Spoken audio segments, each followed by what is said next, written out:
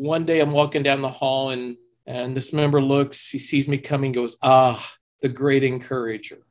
The one time last year I'm on the Senate side and a senator walks off the elevator, sees me and says, are you here to encourage me?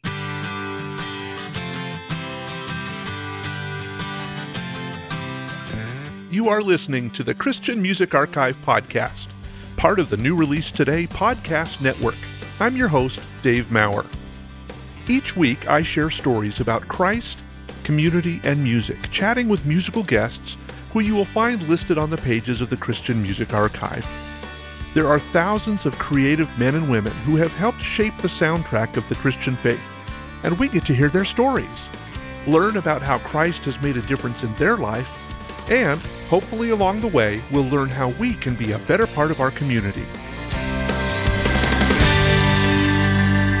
Hey, welcome friends. I'm glad you're listening today. I've got a question for you. What does encouragement look like to you? Can you think of a specific example of someone lifting your spirits when you were down? Or maybe a friend did something that let you know that you were important in their eyes. I can tell you from personal experience that a word or act of encouragement has kept me sane on many occasions. Today, my guest could be called the Great Encourager. For the past 7 years or so, Steve Amerson has been encouraging the people on Capitol Hill, walking the halls of Congress and the Senate, being a friend to the men and women who work there. As someone who tries to encourage others, Steve really provided some great suggestions on how something as simple as a note or a prayer can make an impact that people will come to rely on to get them through their difficult days. And I'm really excited to share this conversation with you. Thank you for listening to the podcast each week. I've been a longtime fan and supporter of the men and women who write the music that encourages and challenges my faith. I hope you find these conversations as engaging as I do. But I can't do this each week without your support.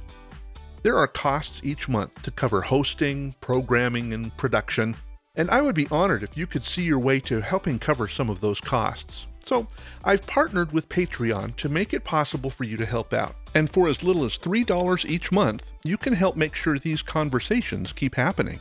As an added incentive, the first 20% of all donations goes directly to help Mercy Inc. Won't you consider heading over to patreon.com/ccmexchange and sending a little love our way? In exchange for your contributions, you can hear the podcast a week early and submit questions to ask our guests. It would sure mean a lot to me if you would go to patreon.com/ccmexchange and support the work that I'm doing. That's patreon.com/ccmexchange. Thanks for caring. I first heard today's guest when I played his 1986 album Shine On Me at a radio station in Boise, Idaho. As the Christian Music Archive has grown, so has the number of Steve Amerson's albums. To date, the archive shows 18, and I've just learned that there's a couple more that I got to add. Steve has also lent his voice to a number of blockbuster movies, which I find interesting, and regularly participates in a worship service at the U.S. Capitol. And now he is getting ready to release a book called Tales of the Troubadour, which chronicles his more than 30 years as a recording artist. So I'm just really excited to welcome to the podcast Steve Amerson. Welcome, Steve. Dave, great to be with you today. It's an honor to chat. It's fun to connect, and I'll admit that one of the things that I was not aware about when we first started talking about this conversation is your work in movies. I did a little digging. I looked at IMDb, and I see that you've sung on 23 movies, including things like Jurassic World, Star Wars Rogue One, Home Alone, Indiana Jones. I mean, we're talking about some big movies.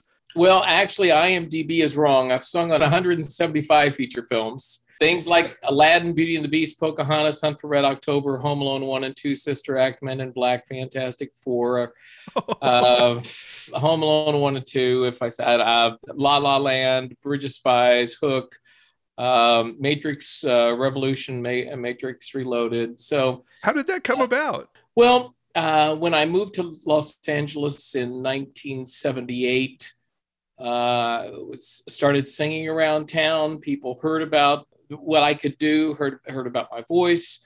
And so it's a matter of just getting, I hate to use the word networking, but it's getting known. Sure. And so as more people learned what my voice could offer, then the invitations for work came my way. So IMDb calls you a score vocalist. What does that actually mean? Oh boy, score vocalist, session singer. Score Okay. vocalist would just mean that I'm singing on the score of the movie. But in addition to movies, I've also sung on commercials and video games and television shows, and sung background for other artists like Celine Dion, Josh Groban, Harry Connick Jr. So just a whole host of things. Once you get into that, once you make it into that circle of people that do that kind of work, you wind up normally singing for all kinds of things, whether it's movies or other people's recordings or commercials or Yeah. whatever might be out there. Well, not every singer that I talk to says, "Yeah, I've sung on all these movies." So that was kind of like, "Oh my goodness, this is kind of cool." So I've got to go to IMDb though and update that. You know what? It was a bunch of stuff was there, and then somehow stuff got knocked off. And IMDb is more they've made it more complicated. It used to be, in fact, it still is very difficult. You have to go through. You can't just go into a field and put in 175 titles. You have to enter each one individually. Oh, yeah. And they've made it kind of difficult to do. I guess that's so people can't go in and lie about what they've done. Sure, sure. Well, obviously you're good at singing. Otherwise, you wouldn't have all these credits. And I've known that you've been singing for more than 30 years. But I think I remember that you started out as a music pastor and actually a young adult pastor in California, right? Is that where your kind of music thing started? Well, I grew up in the church and sang in the church back in Ohio and Indiana as I was growing up. I did an undergraduate degree at a little school called Taylor University Sure. in Indiana. Okay. I did a master's degree in Louisville, Kentucky. When we moved to California in 1978, I served on a church staff, worked with college and single adults, and then moved into the music area. And I was on that staff for 10 years until in 1988. And before 1988, I had been doing session work and so forth. But in 1988, I left that position and started traveling full time. So you grew up in the church. I always enjoy hearing people's testimony. Where did you get started in your personal walk with Jesus? Because we all know that there's a decision where we say, this is mine and not my parents. What was that Absolutely. moment for you? That was in high school. I was involved in Young Life. Okay. And I think it was the summer of my junior year. I was working at a Young Life camp in Saranac Lake, New York. I was washing dishes for a month. And that's when it became clear to me that even washing dishes, I could serve God and have a relationship with Him. So it goes back to my high school years. Starting there, I knew God, I knew Jesus, but that was the time where I made a decision of my own. So what was it about dishes that said, you need to make this a personal thing? I mean, that's an odd statement. I guess I was thinking that whiter than snow, now wash me and I will be whiter than snow. I guess, it was somehow just understanding that God can use people in a lot of different situations and settings. And while I was working, I still was able to hear some really outstanding speakers during that month. And so those people and my relationship with Young Life through high school had a real impact on my life. So you were born into a Christian family. This was just part of the moving into the relationship with saying, now I have to have this for me. Yeah, absolutely. My father was a United Methodist pastor. Okay. And my mom led the children's choirs. So there really wasn't much of a question about going to church. Right. And there wasn't much of a question about singing in the choir. So it goes back. Those are my early days. So you were at church every time the door was open. You were singing anytime the doors were open. So this whole career in front of you was all fostered from a very, very young age, both spiritually and vocally. Yeah, my mom was a fine musician. She played the piano mostly by ear. My dad would make a joyful noise, and so he would sing. But that's what my brothers and I would say is that Dad's making a joyful noise. So my musical and spiritual foundation goes back and is tied to my folks. So at what point was it before you went to college then that you decided this music thing is going to be something that I want to pursue long term? I'm assuming that's when you went to school at Taylor for. Yeah, I wasn't exactly certain what I was going to do. Even when I was in high school, I played guitar. I played guitar for my Young Life Club. And then I started to travel locally in Northeast Ohio and sing for camps and retreats and so forth. So the music part developed then. Went to Taylor. I started as a voice major. And after or before the first semester was over, I went undeclared. I just wasn't really certain about this voice thing.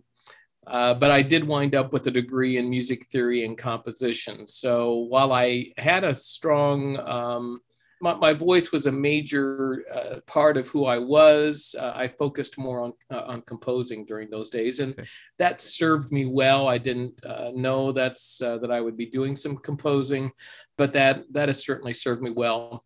Then when I went to Southern Seminary in Louisville for a master's degree, they had a phenomenal music program there, just an unbelievable program. So I wound up with a degree in church music with an emphasis in voice there. Moved to California. My wife and I thought we'd live out here for 2 or 3 years and then go back to the Midwest, but we never escaped. So was the move to California for music or for the church position, or what was that move? I had 4 different jobs offered to me wow. as I finished my master's degree around the country, one in Cleveland.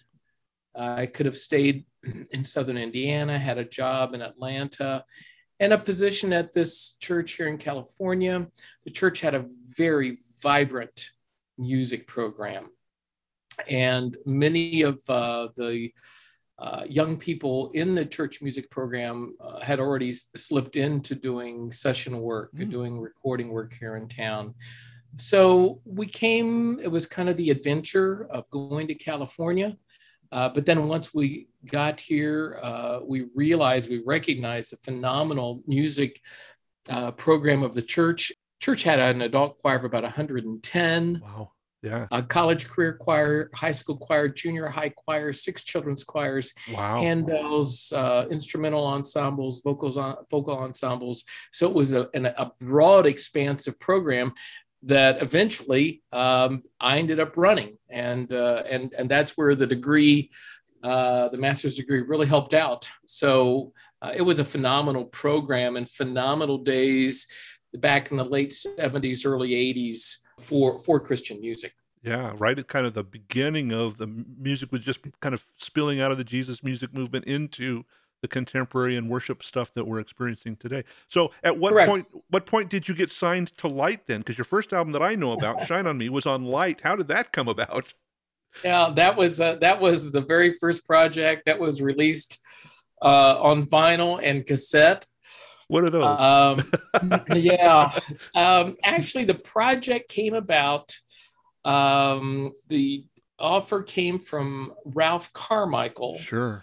Pioneer in Christian music, had Lexicon Music and Light Records. Ralph just passed away about 2 or 3 weeks ago. Yeah. And there's a memorial concert being scheduled, and I may be singing at that. Very cool. But it was an offer to do my first project. Recorded.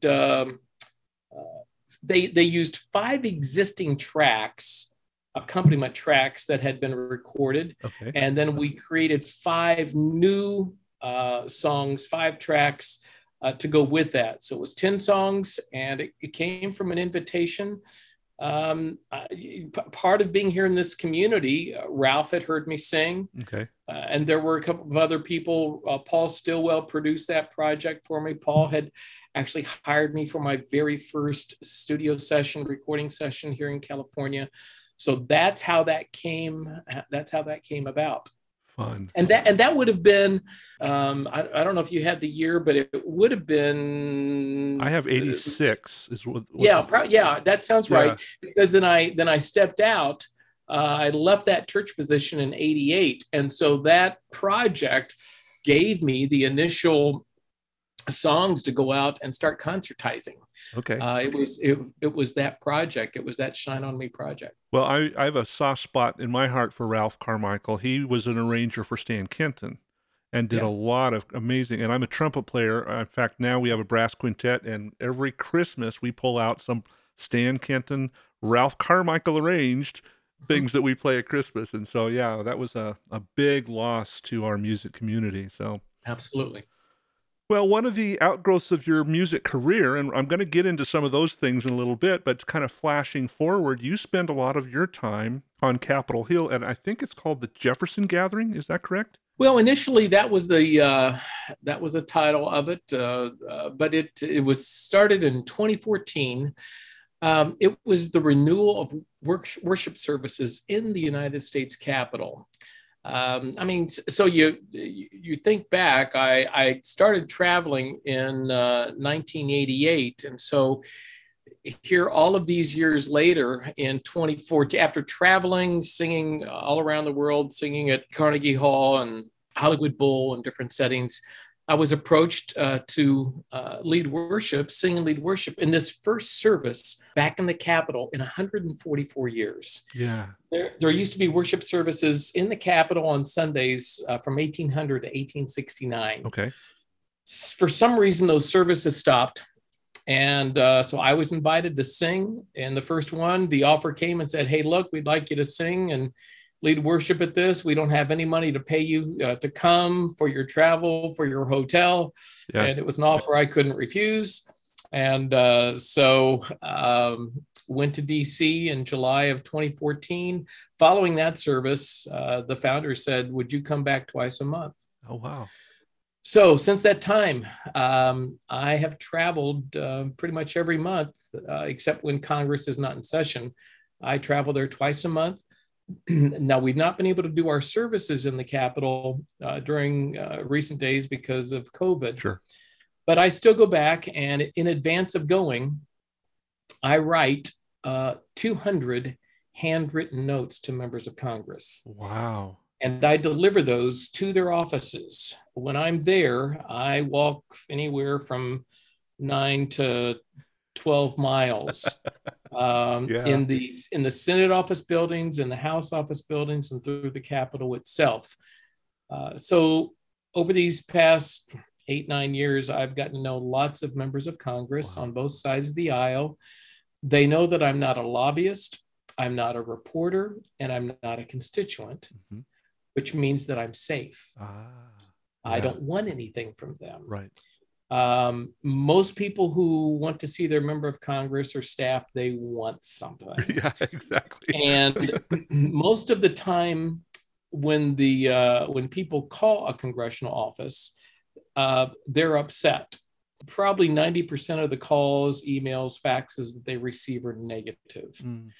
So I walk in with, members and staff are pleased when the door opens and I walk in. One day I'm walking down the hall, and I think it was the Longworth building. And this member looks, he sees me coming, goes, the great encourager. Oh. Another time I'm in the Cannon House office building. Member walks, turns the corner, and just throws his arms open to me. Eager to see me. The one time last year, I'm on the Senate side, and senator walks off the elevator, sees me, and says, "Oh, are you here to encourage me?" So what I've realized is a lot of these members of Congress have some very difficult. They're people with families and trials and difficulties. One Wednesday night, I got in the elevator on the first floor of the Capitol. I was going down to the basement to set up for our service. And before the door closes, a member of Congress slipped on the elevator. And so it's just the two of us. And I said, "What do you need God to do for you today?" And And without hesitation, this member said, I need prayer for my adult son. So had a time of prayer. Another time see a member in the hall. I said, sir, what do you need God to do for you today? He said, our son just committed suicide. And my wife and I are trying to get our joy back. I was in the basement of the Capitol. It was about 2 years ago, right after 4th of July. And this member sees me, he starts singing one of the songs from my patriotic CD. And then I said, how are you doing? He said, well, I need prayer for our son. He's a methamphetamine addict. We never know where he's at unless the police call, and he's in custody. So it has really, being on the Hill has really given me a different understanding of people and staff who work on the Hill. I engage a lot with Capitol police officers, and these have been some interesting days for them. So I go to Washington, D.C. twice a month. People from around the country, there's still no money in it, but people from around the country have heard that I'm going and have been supporting me in making these trips. It's a fairly, it's a long trek from Los Angeles all the way to DC, but I feel like it's one of the places I'm supposed to be.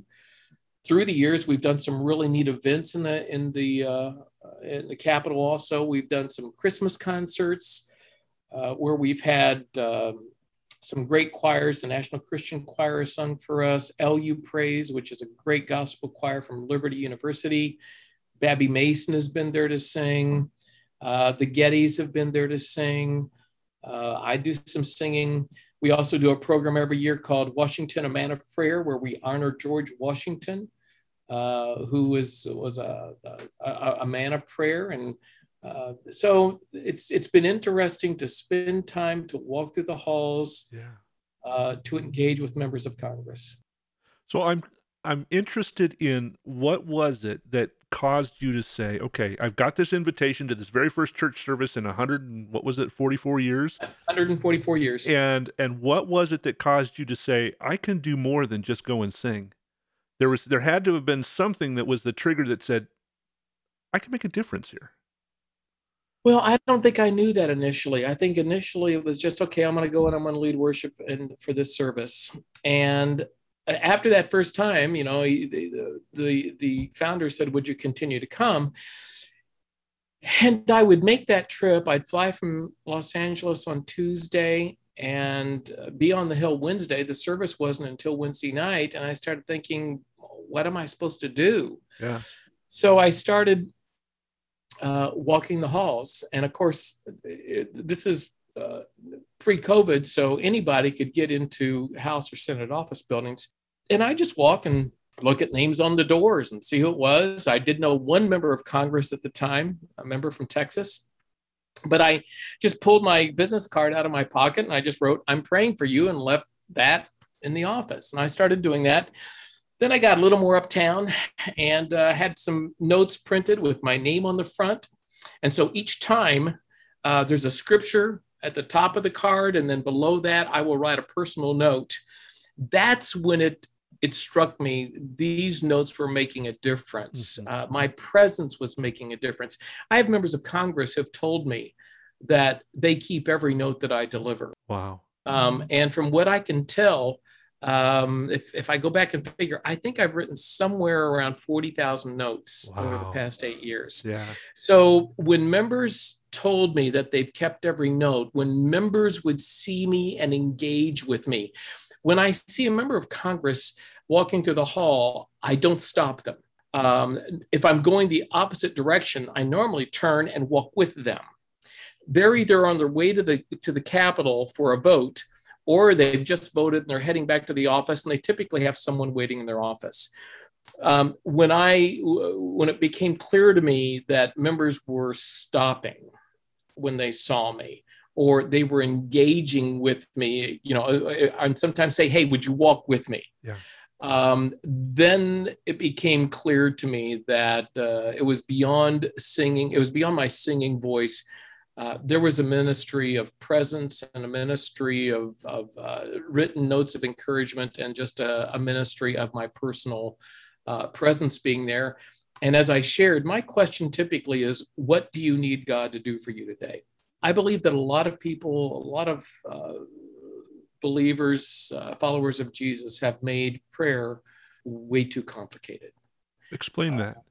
Well, one of the things is I pray with members of Congress in the hall. A lot of times we're just walking along and I start praying. Yeah. Or if they stop and we're there, I'm standing with them, I don't close my eyes. Because I don't want to do anything that might embarrass them. I don't want to draw attention. Now, if they close their eyes, if they bow their head, that's fine. But just to simply ask a question, what do you need God to do for you today? Rather than saying, if you were to die tonight, are you going to go to heaven? I don't think there's anything wrong with that question. I think it's a powerful question, an important question. But we've made sharing our faith way too complicated. People are really afraid of it. People think that they have to have their life perfect to be able to share their faith, and I certainly don't. I'm a broken person. I readily admit that I am broken, but we think that our lack of perfection keeps us from being able to share Jesus, and I believe that's a ploy of Satan. He wants us just to feel like we're inadequate. Yeah. There's an old gospel song, I am unworthy, the least of his favor, but Jesus left heaven for me. The word became flesh and he died as my savior. I mean, I remember my parents singing this in church, but we are unworthy, but it's only God's grace. So whether it's engaging with a member of Congress or a staff person or a reservation person, an airline reservation person on the phone, yeah, or someone standing at a counter, just to be able to say to someone, what do you need God to do for you today? It can be a very transformative question. I can't tell you how many times people have broken into tears when I ask that question, yeah, because they are so lonely. Makes me think one time I walk into the office of a member of Congress, he closes the door and he says, I am so lonely. I'm lonely here on the Hill and I'm lonely when I go back to the district. I heard the phrase several years ago, everyone we know has a battle we know nothing about. Right. Yeah. So I believe that a lot of ministry doesn't happen because believers are scared, unwilling, unresponsive, disobedient. God's not looking for our perfection. He's just looking for our availability. A friend of mine once said, you know, when the boy had the 5 loaves and fishes, the question is, don't tell me what you need. Tell me what you have. Yeah. And so I think God is just oftentimes looking for us to tell him what we have and then let him figure it out from there. You know, it's interesting that you use that analogy because literally last week's podcast, we talked about the preparation that this kid did. He was probably just getting ready for a day at the beach, going to go hang out. And man, all these people are in the way. And now all of a sudden, Andrew snags him by the arm and says, this kid's got food, takes him up to the Lord. I want to know what Jesus said to that kid when he knelt down before him and said, hey, what you got there? Can I use it? And the whole point of that conversation, I think, is that God uses anything, whether great or small. And I'm thinking about people who say, okay, yeah, Steve, that's all good, well and good. You're outgoing, you're a performer, everybody knows you. But how am I as, you know, a housewife in the Midwest, or how am I as an accountant on the West Coast going to make a difference? And you've broken it down so beautifully, simply. Just how can God help you today? I mean, that's just powerfully simple. Absolutely. I think I've thought about, I've not done this yet, but I was thinking, what if churches were just to get a card table, go to the local grocery store, take a couple of chairs and a sign, and on the table, put a sign that says free prayer. Mm. What if we were just to do that, to strip it down that much? I think we'd be surprised at the opportunities of people that are just looking for prayer. And especially during days of COVID, people are feeling isolated and insulated. There are a lot of people pre-COVID that they just want to, they could use a hug. Yeah. They could use a nice, safe, non-sexual hug, just someone to touch them. And what has happened during these days of COVID. And I believe that this whole pandemic thing is a work of darkness. Yeah. It's a work of Satan to separate believers and to keep us apart, and also to keep us from having impact in the world. Personally, I believe that everything, the situation with our world, whether it is a military withdrawal, whether it's borders, whether it's a disease, whether it's the economy, I believe that Satan is on the march in a way that he has never been. And his attack is intensifying. And it's basically time for believers to stand and say, I think it would be I'll be careful here. We believers should say at least heck no. Yeah. Yeah. And believers ought to be able to say, Satan, go to hell. Yeah. We have that authority, and we're not claiming that authority. Yeah. To cast him right back into the pit. And that's what we need to be doing during these days, because I believe that Satan is on the march as he's never been before. Well, I think of, we hear of guerrilla conflicts in South America and battles and all this kind of stuff. When do those get heated? It's when there's a lot of pressure and they know that the end is coming. And I think the devil is very much aware of the fact that his time is just about up. And so he's going to do as much chaos as he can to bring as much of us down and take the rest of the world with him.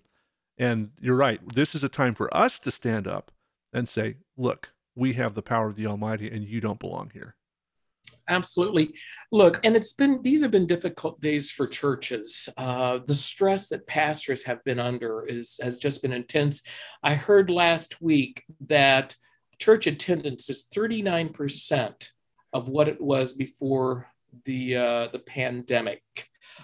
So these are challenging days. Churches have been split.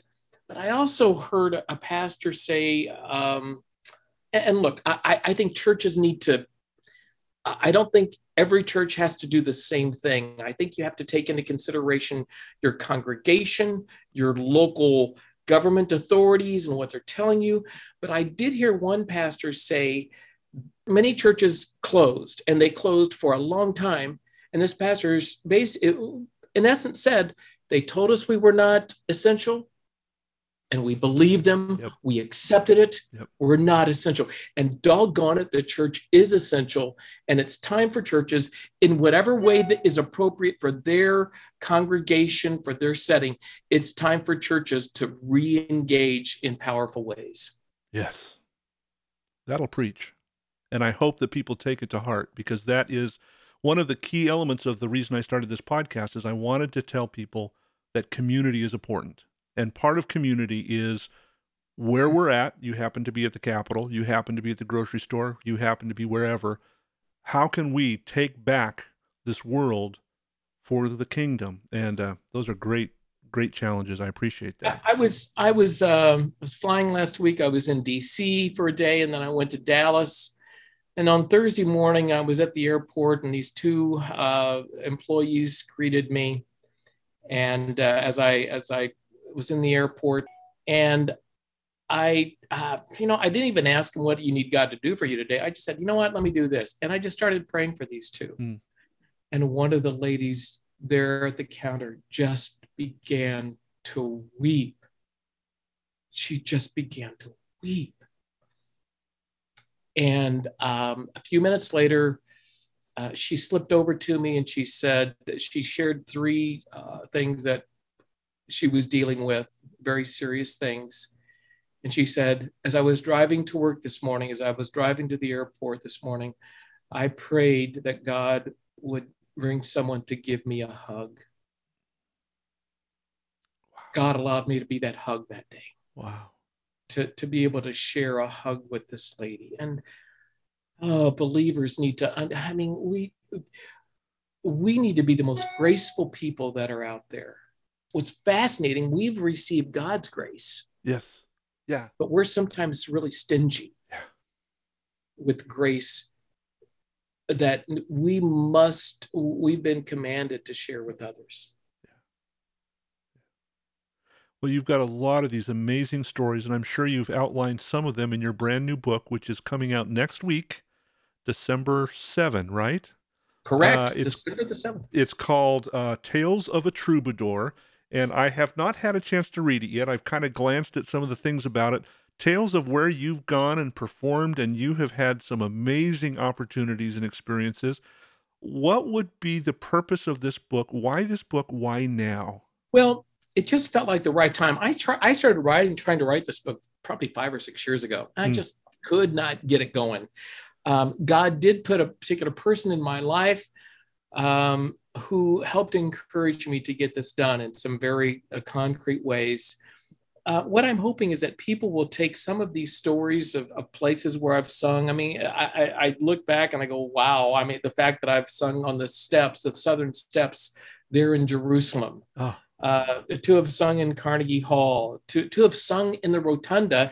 And in non-COVID times, I do that twice a month. I stand in the center of the capital of the United States and we sing the doxology and we pray and we take the Lord's Supper.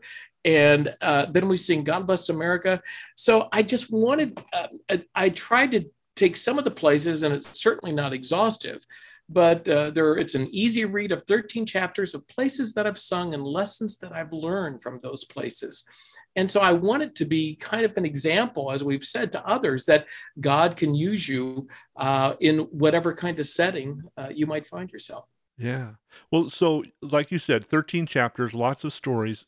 Wet our whistle a little bit. Give us one. I like to ask people for a pinch me moment. That time where you look back over your life and you go, oh my goodness, God, you were so amazing to put me in this situation. And it can either be, career wise or personally wise, or what is one of those moments, whether it's in the book or elsewise, that just said, I cannot believe that God gave me the opportunity to be this person for this time.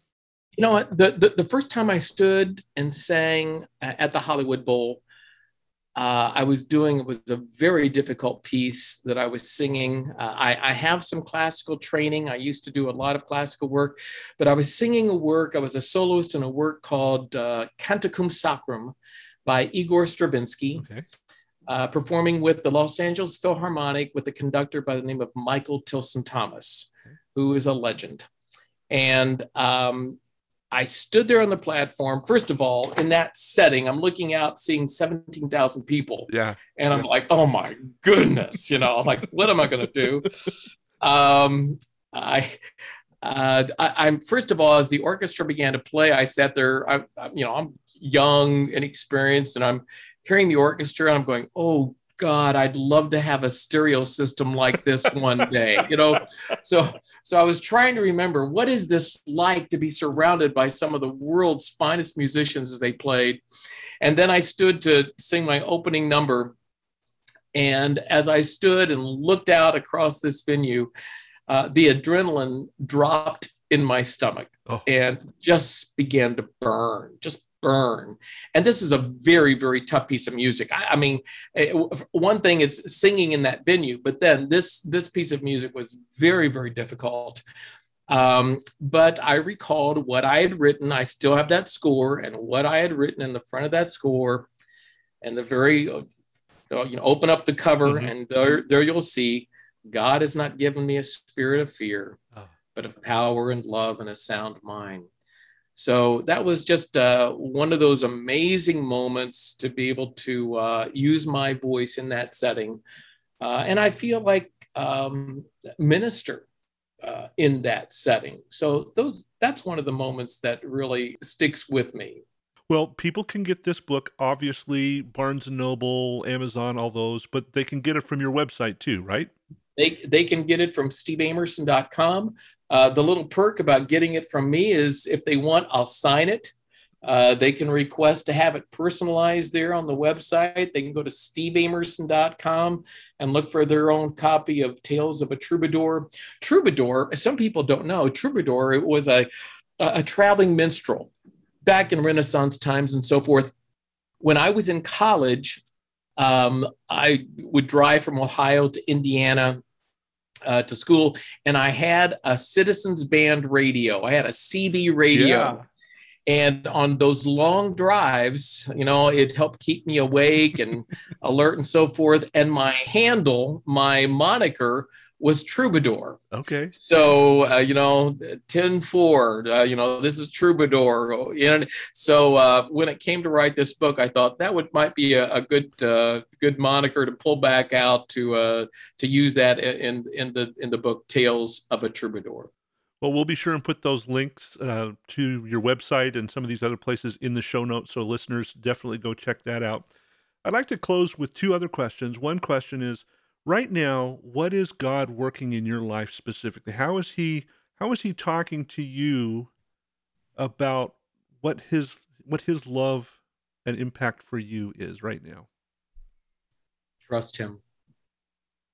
There's one concern that is constantly on my mind, and I'm trying to fix it. I'm a fixer. My kids have just moved into different living situations, and I have been there with every tool that I have, hanging pictures, installing gutters. Gosh, the stuff that I've done, my kids know that, and my grandkids know that grandpa's a fixer. Okay. I'm a fixer of things, but I probably too often try to be a fixer of situations that are beyond my control.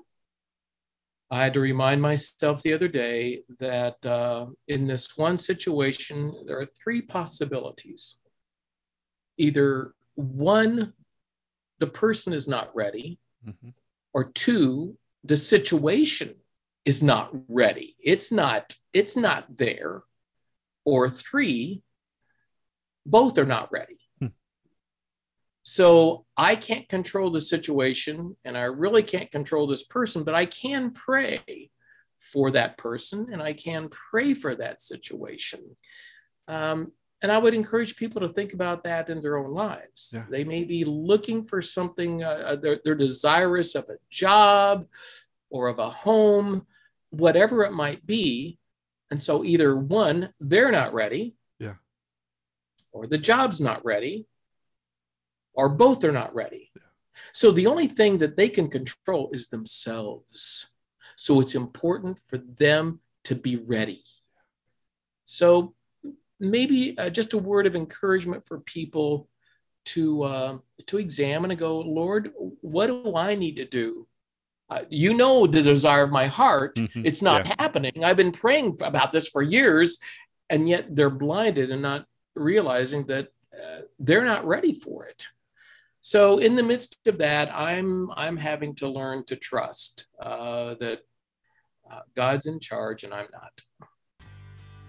Well, that dovetails very nicely into my last question.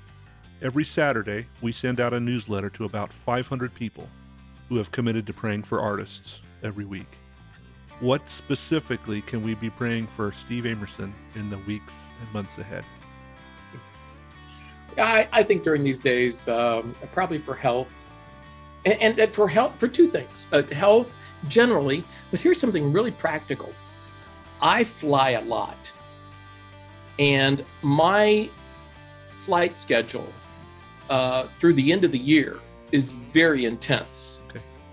And already last week, I had one flight canceled and another flight delayed. So I would pray for health, but I would pray that my travel plans go well. In these days, the travel industry is under lots of pressure. Yeah. So I would pray for health, and I would pray for traveling safety and efficiency.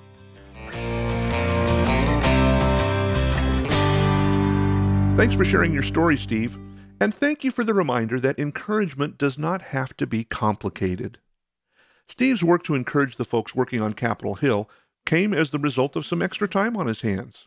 He'd arrived early for the worship service he was singing at and decided to take a walk down the halls of Congress. All he did was write on the back of a business card that he was praying for people. And that has turned into thousands of notes over the past 7 years of encouragement. In 1 Thessalonians 5:11, it says, "Encourage each other and build each other up just as you are already doing. Steve also shared about praying for the ladies at the airline counter as he was preparing to board his flight. He noticed that they were having a bad day and just prayed for them. Galatians 6:2 says, "Share each other's burdens, and in this way obey the law of Christ." Encouragement doesn't have to be complicated. It could be as simple as a text to let someone know you're thinking about them, or maybe an invitation to grab a cup of coffee on a break. The cashier at the grocery store, well, she's wearing a name tag. You could take the time to talk to her by name as you chat about the groceries. That's encouraging. I'm sure that you can find many ways to be an encouragement to the people you come in contact with. But if I'm honest, I'll admit that sometimes I just forget to do that. I get so wrapped up in my tasks and the things that I'm doing that I forget to notice the people around me. I think this week, let's try to be intentional in seeking out ways to be encouragers. I think I'm going to challenge myself to find at least one person every day that I can offer a word of kindness or an act of affirmation to. Let's make this week the week we focus on encouraging the people around us. As always, thanks for joining me for this conversation today. I am grateful that we get to spend this time together each week hearing stories of God's amazing faithfulness. As a regular listener to this podcast, would you mind taking a few minutes and rating it on your favorite podcast app? Reviews and ratings really help spread the word so that other folks can hear about these great conversations. And if you have comments or questions for me, please feel free to drop me a message on any of the social media platforms. You can find me on Facebook, Instagram, Twitter, and Patreon by searching for @CCMExchange. Or you can always drop me an email on the website christianmusicarchive.com. I'm really looking forward to our time together next week when I have another great conversation with one of the musicians you'll find on the pages of the Christian Music Archive. So until then, remember this: God loves you. In fact, He's crazy about you.